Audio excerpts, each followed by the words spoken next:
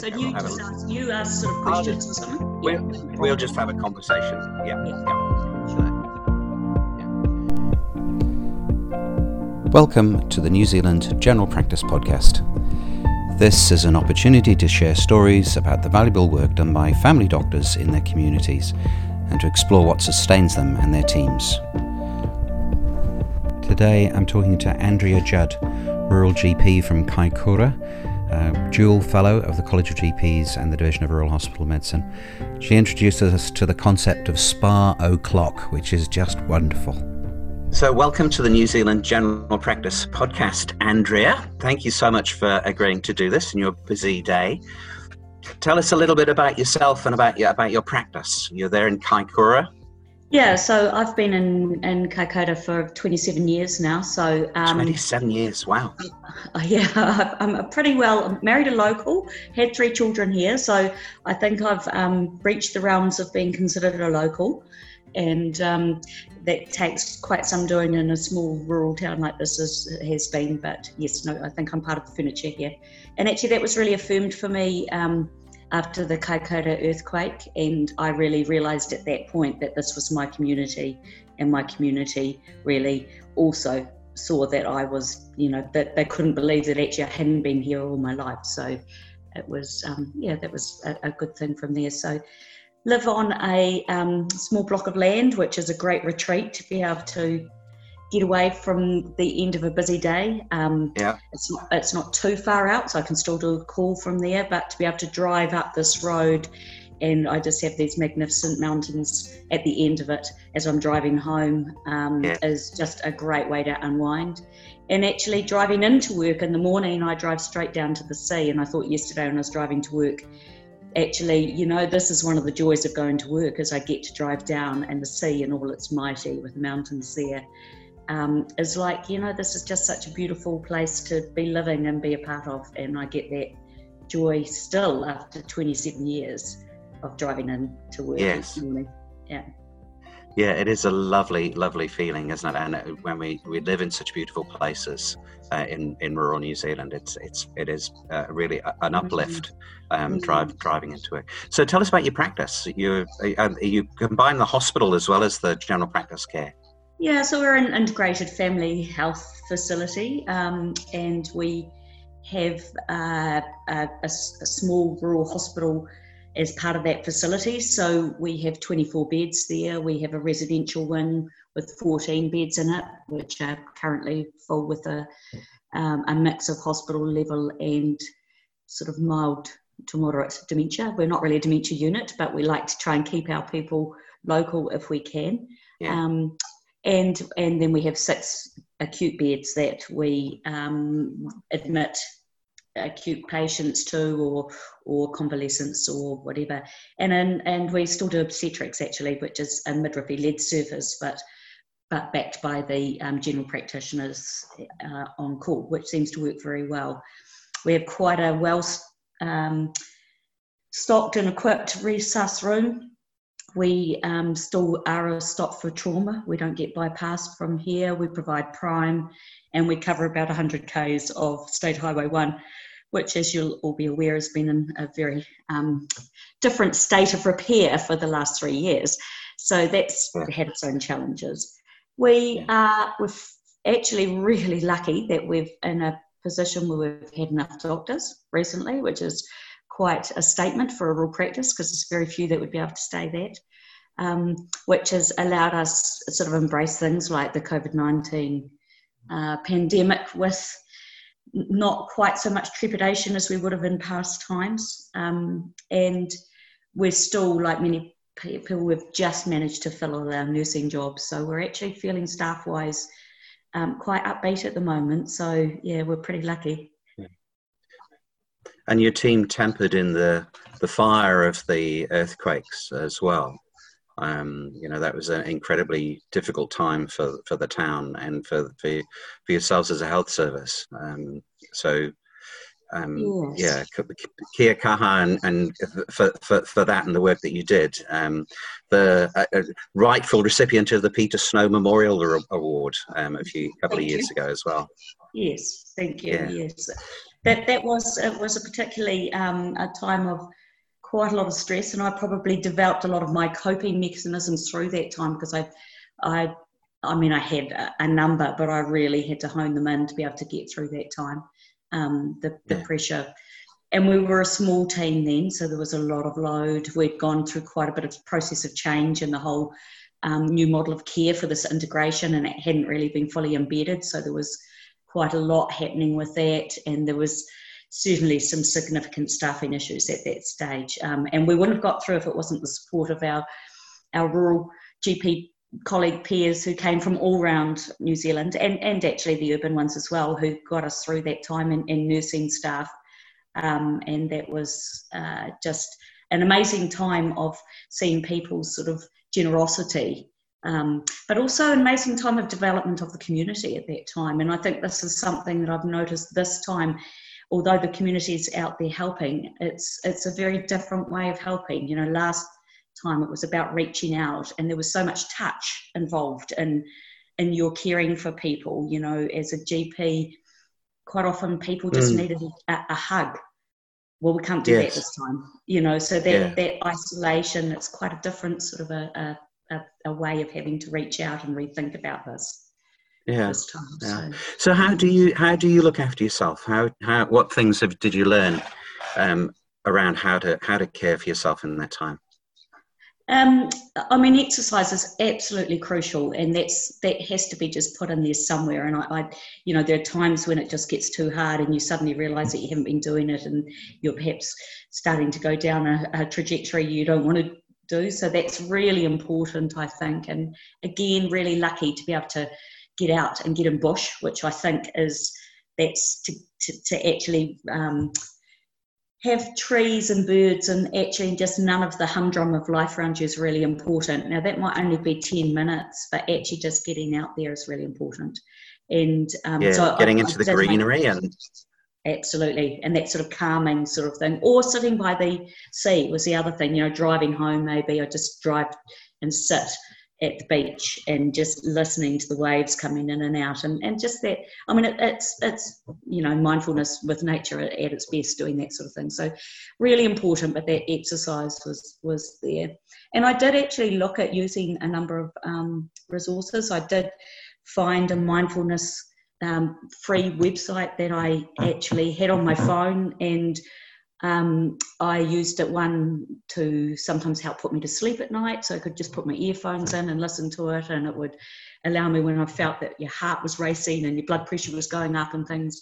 Or actually I got into the habit of trying to get up before I went to work and just having that 20 minutes, and I could just feel the start of the day was better with just having that, taking your pulse rate down, and then you weren't starting on the back foot feeling like you were race.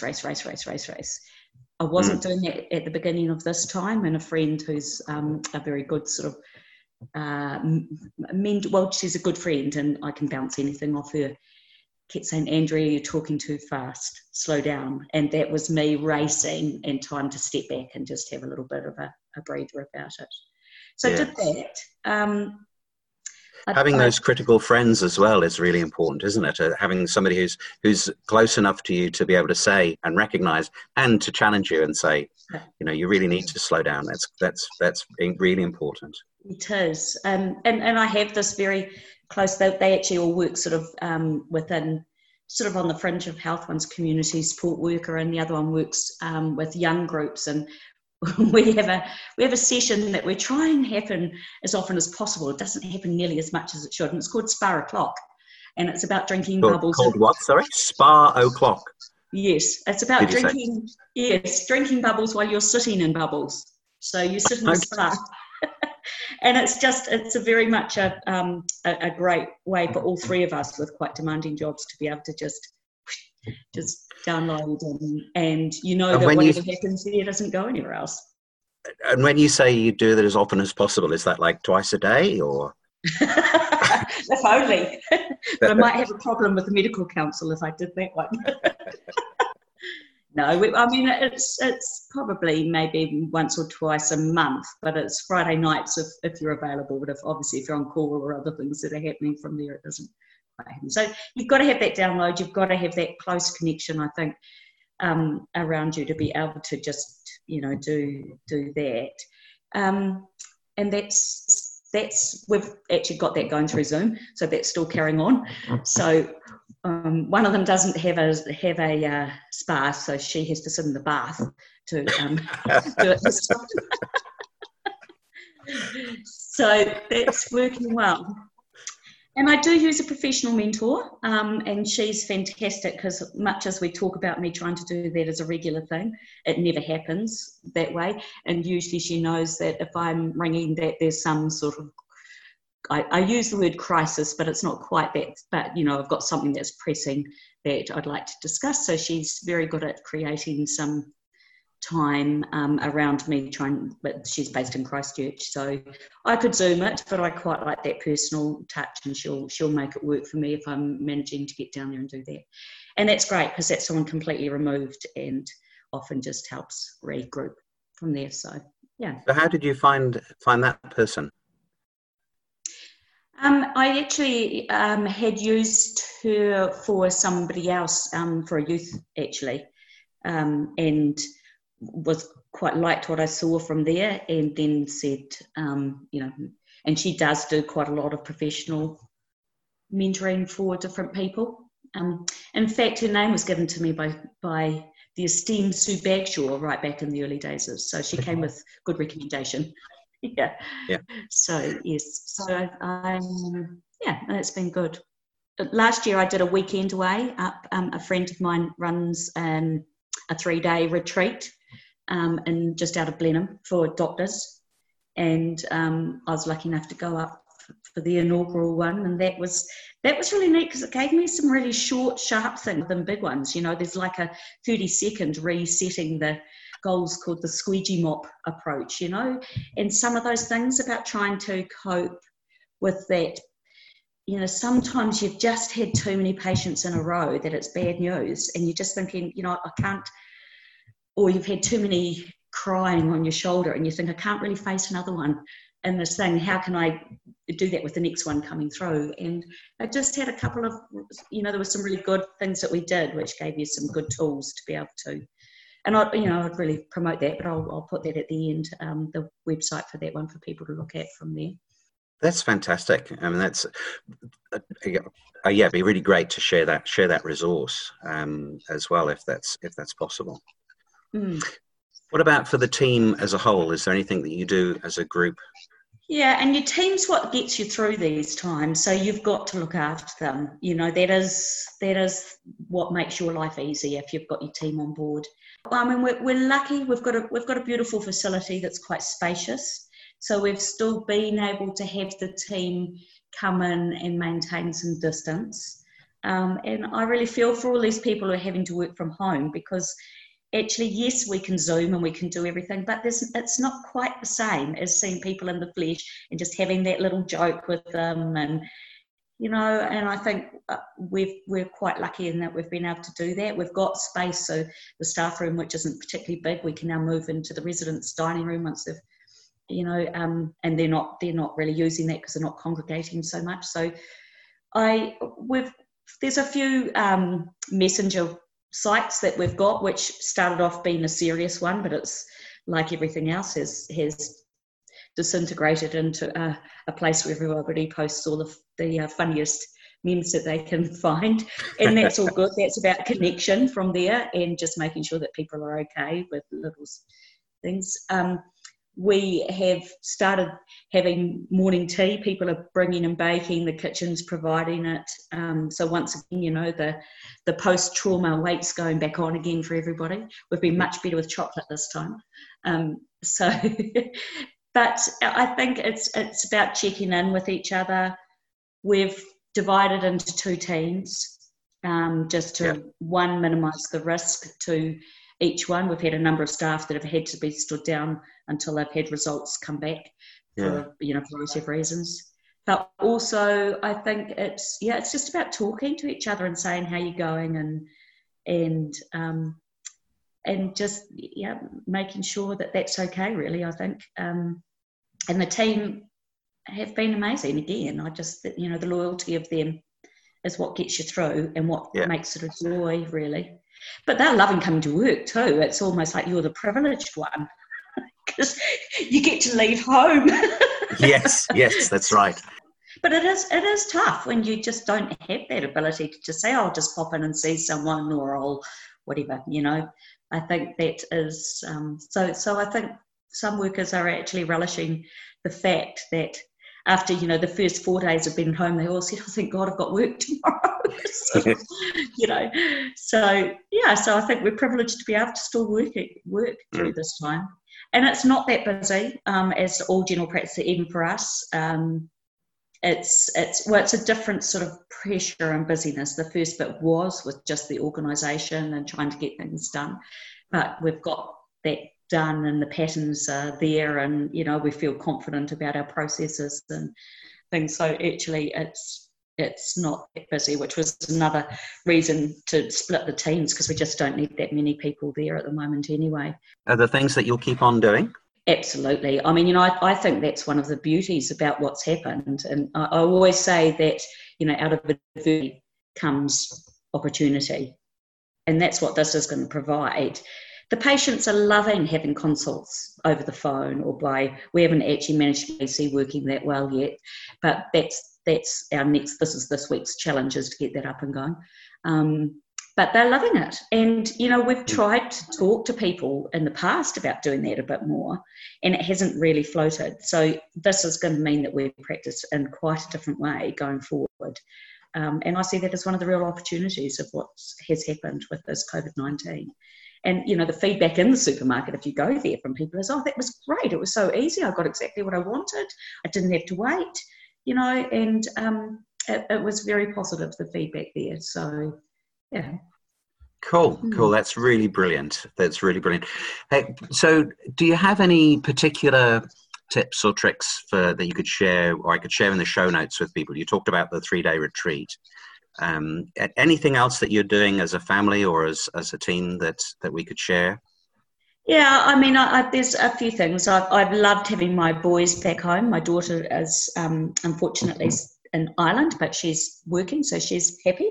But it's been really great because the boys want to play games. They want to get back and do the card games like we always did on family holidays and things like that. And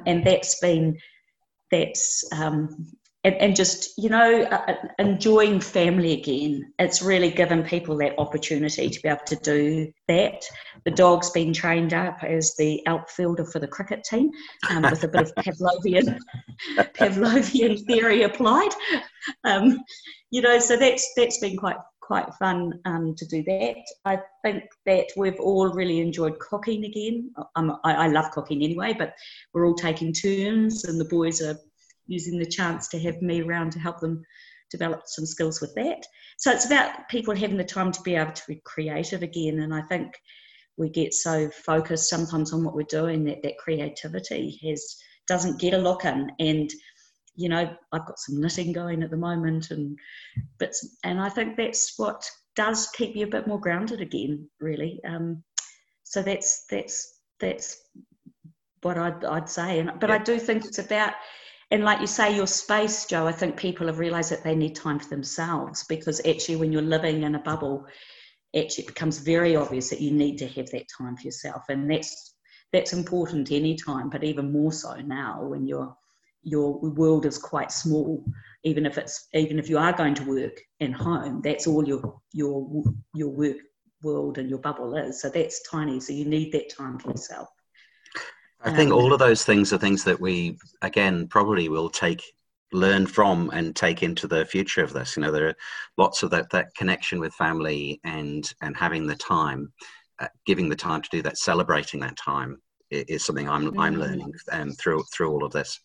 You know, we can be incredibly busy, and it's actually great to celebrate this connection that we're making. Yeah. Do you have any other final sort of words of wisdom or pearl that you'd like to cast before us, Andrea? Yeah, I think there's a few things. I think, you know, we are learning a new way. I don't think we should throw the baby out with the bathwater. I think that as GPs, one of our really important things is our ability to reach out. We have such knowledge and such just privileged into people's lives, and I think that one of our real pluses as a general practitioner is being able to reach out to people, to touch them. For some of our elderly, we might be the only person that touches them, and that might be just by putting your hand on their shoulder or listening to their chest or whatever. But if they live alone, they may not have anybody else. And I think we can talk to them, we can Skype them, we can do whatever, but actually they need touch. And I think, yes, we will do some things differently, but we don't want to do it all differently, because what we have is still something that's very special as a general practitioner. And I think that we shouldn't undervalue what that face-to-face is for a lot of people, really. But I think, as I say, out of adversity always comes opportunity. But there was quite a good quote I saw, and it was just, life isn't about waiting for the storm to pass, it's about learning how to dance in the rain. And I think that actually sums it up quite nicely, is, that's what we should be doing. We've just got to learn to dance in the rain and go with it, because that's where the good things come from it. I absolutely love that. That's brilliant. Thank you, Andrea. That is, I'll think about that, and next time it's raining, I'll go out and have a dance. Okay, thanks, Joe. I hope you enjoyed that. I certainly did. So much practical wisdom and fun in Andrea's self-care.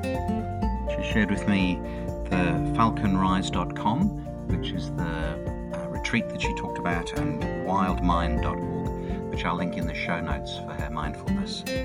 I expect we're all looking forward to the next cloudy, grey day, hoping it's going to pour with rain. If you're enjoying the New Zealand General Practice podcast, please rate it where you found it and share it with your friends. If you want to know more about general practice in New Zealand, the Royal New Zealand College of General Practitioners has a website with all the advice you need about vocational training. If you're looking to work in New Zealand, or just want to share what brings you joy in your work, you can contact me via Twitter. I am at @AportugueGP, or find me, Dr. Joe Scott Jones, on LinkedIn. Ka kite anō. See you next time.